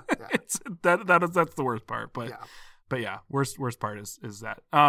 Inside, the Red Skull begins to launch the missiles. Cool. But he doesn't fully succeed because Hiawatha Smith grapples into the base and frees Firestar. He's smart. He knows exactly who to free first, because then she's able, right? He knows what he's doing. That's always the person you should free first is Firestar, in my opinion, because it prevents her rocket from being launched and frees her up to save Spider-Man and Iceman. And then after saving those two, she's also able to turn the missiles back around on Skull Island because she is the best Spider-Friend. Yep. The goons recognize that they're about to be blown to smithereens. Love this. So they decide to just desert Red Skull. Yep. And they're like, hey, heroes, y'all want to just fly away with us? We're changing to your side. You guys are way cooler. You don't creep us out. You don't you don't throw money into the air and make weird facial expressions. We're gonna team up with you guys. And the Spider Friends are like, I get you're Nazis, but I guess you're the way off of this. We'll let you fly us out, but you're still Nazis. Yeah. They all go on Red Skull's aircraft. Spider-Man does make a valiant attempt to save Red Skull, but Skull's like, "No, my treasure," and runs back into the room. And Spidey's like, I guess I'll just let this guy die. It's fine. Yeah. And he swings off to join Does the group. the comical, "I tried." Yeah. I mean, I don't blame him at all. So Yeah. he swings off to join the group in the aircraft, and Skull Island explodes. Blows right up. 2 episodes in a row where something just explodes at the end of the episode. Yeah, seriously. Well, back at Professor Smith's house, he shares that the government has found no trace of Red Skull, but that they should stay on the lookout because somehow he always comes back. And I like that they included that. I don't know if they meant anything more by it than just simply Red Skull always finds a way to come back, but it feels especially relevant watching this in 2021 because, as we now know, unfortunately, Nazism comes back. Yep. And you have to keep fighting it, and you need to be on the lookout. Yeah, what else? What more is there to say about that? It's very depressing. Fuck Nazis. They absolutely didn't expect that to happen in 1981 when they were doing this. Well, the episode ends with one last little scene. The Spider Friends depower just as Flash and Mona pass by. And they're, of course, taking jabs at Peter for being a creep. I mean, he's not like, I think we've know. talked about this. I think we talked about this when we first covered Amazing Friends. The word creep very clearly means something different Yeah. in 1981, and I do not fully understand it. Yeah. I mean, because they're just sort of like, he's a creep, but he is a creep that brought us together. It's like, okay. Sure? Yeah, all right, you weirdos. Like, okay. Yeah. So I didn't have the subtitles when I was watching this. Does Iceman call Peter Petey Babe? Is that a thing that happens? Because it sounds like that's what he calls him, but I can't imagine that's what he actually says. I honestly don't know. I didn't note that, but I'm not sure. Because he's like, "Hey, Petey Babe," or something like that. Like a affectionate but also making fun of him kind of way, because, you know, they like want to make Peter feel better, but are also still taking jabs because that's how they are. It sounds like he says Petey Babe, but I did not have the subtitles for it. I mean, whether he says it or not, I will believe it. Yeah. It's in character. Yeah. Yeah. Yeah. Well, there's never going to go back and try to watch it again, so there's no way we'll ever know what he actually said. Impossible to know. We'll just have to assume that he said Petey Babe. Yeah. But yeah, so Bobby and Angelica grab an irritated Peter, turn him around, and the three walked away with their arms interlinked, and it's very cute. Yeah, because they're in a polyamorous relationship. Oh, they should be, actually. That would be sweet. They really should be. They really should be. That's, I think we talked last week about the show where the Spider Friends are actually like heroes but kind of a nuisance to everybody. Uh-huh. Let that also be the show where they're explicitly in a polyamorous relationship with one another and many other people. I like it. Yeah. Be great. Well, couple faces. There are actually quite a few faces in this episode worth mentioning, but we pulled out a few. I, didn't note the subtitles at the end of the episode, but I do love this frame with the subtitle, "Hey, something's wrong with you, bird." I don't know why that tickled me so much, but Spider-Man is right, because the bird in question is a robot TV bird, and there is definitely something wrong with them. Yeah, seeing them in conjunction, it's just like, all right, bud. Mm-hmm. Yeah, maybe you were onto something here. Yep. The other one is just, we mentioned it before, but Red Skull just makes the most ridiculous faces in this episode. Really does. This one, it's a close up on his face that is just an unfortunate looking frame. With him.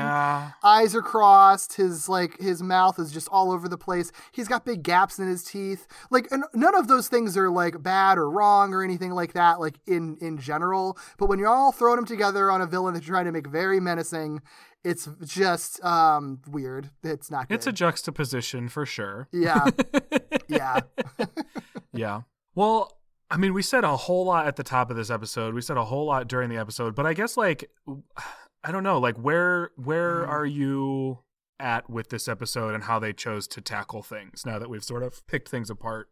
I don't really feel that much different by the end of this than I did when we started talking, to be honest. I think that it is a fascinating episode, bottom line. It is a mixed bag of an episode, and I think, like we've said over and over again, there's a lot of stuff, obviously there's a lot of stuff that's problematic in it, but less so with the Nazi stuff.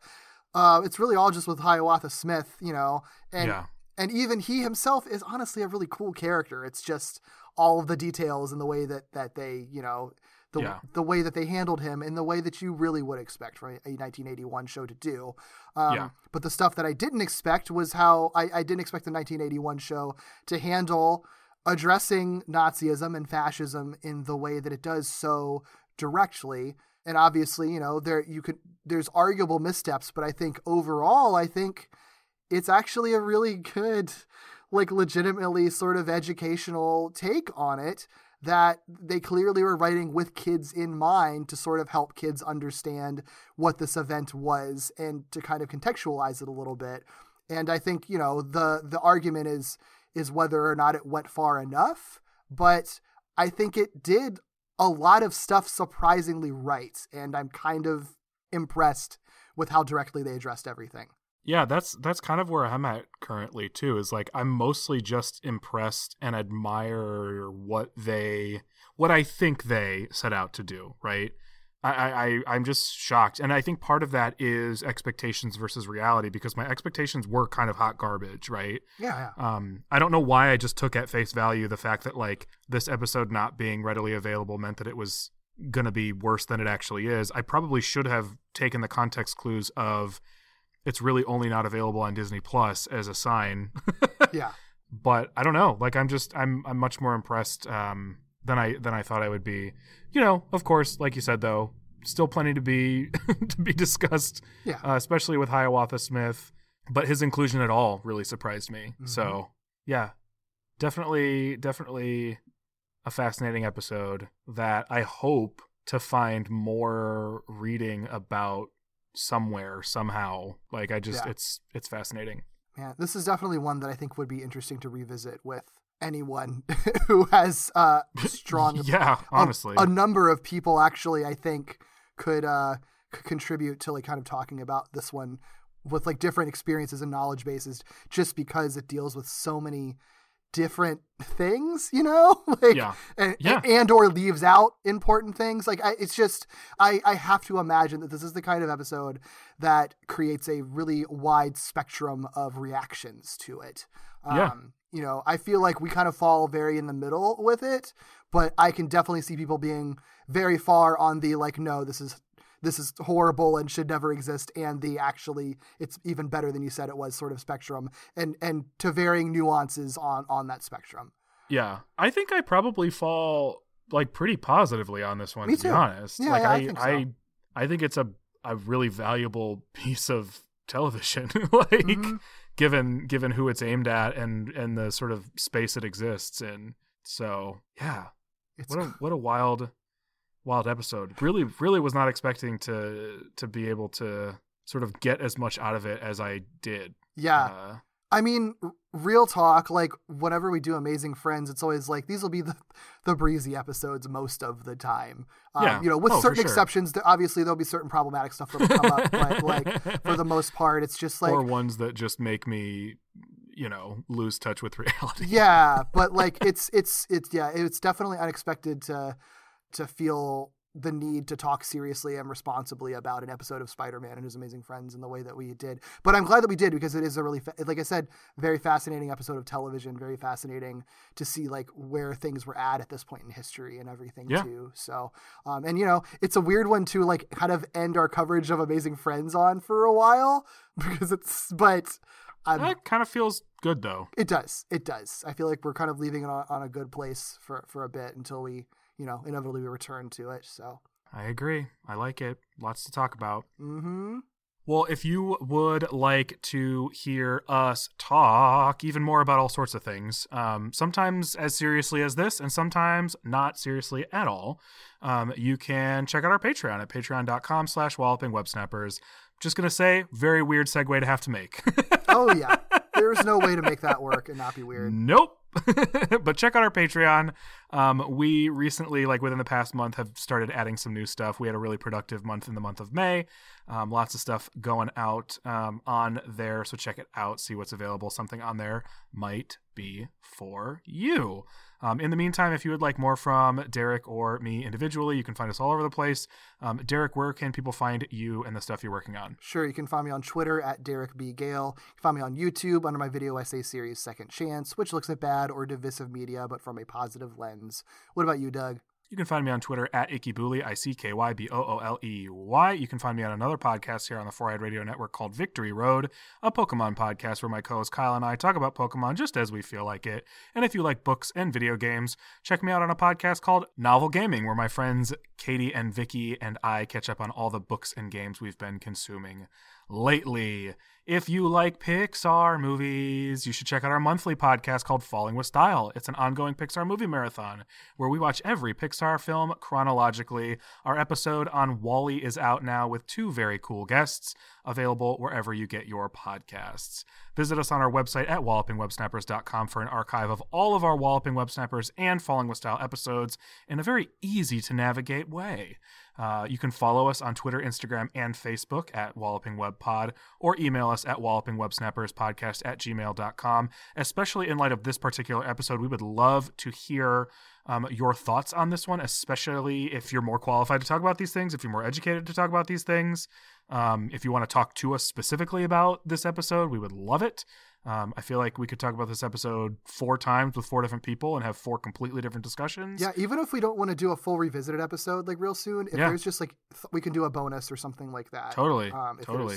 Whether you send us a long email or want to actually like talk with us, on a podcast or something like that, we would love it. Yeah. I'm sure that there are people with a lot of thoughts for the subject matter. Yeah, and we want folks who are seeing through lenses that we don't see through, so reach out, let us know. Please rate, review, and subscribe on Apple Podcasts, Google Podcasts, or wherever you get your podcasts, because if you like what we're doing, somebody else will too, and those ratings and reviews help people find us. Next week, we are returning to the Spectacular Spider-Man to revisit the episode Reinforcement with a special guest. Heck yeah. # release the Spectacular Spider-Man cut. Oh, yes, of course. And punch a Nazi, everybody. Punch a Nazi. Yeah. See ya. See ya.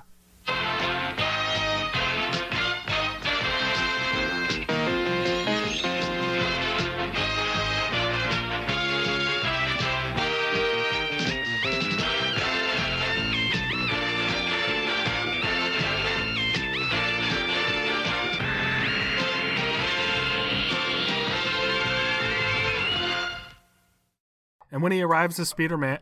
Oh, my God. Why can't I talk? Why can't I talk? Spider-Man. When he arrives as Spider-Man. Love it.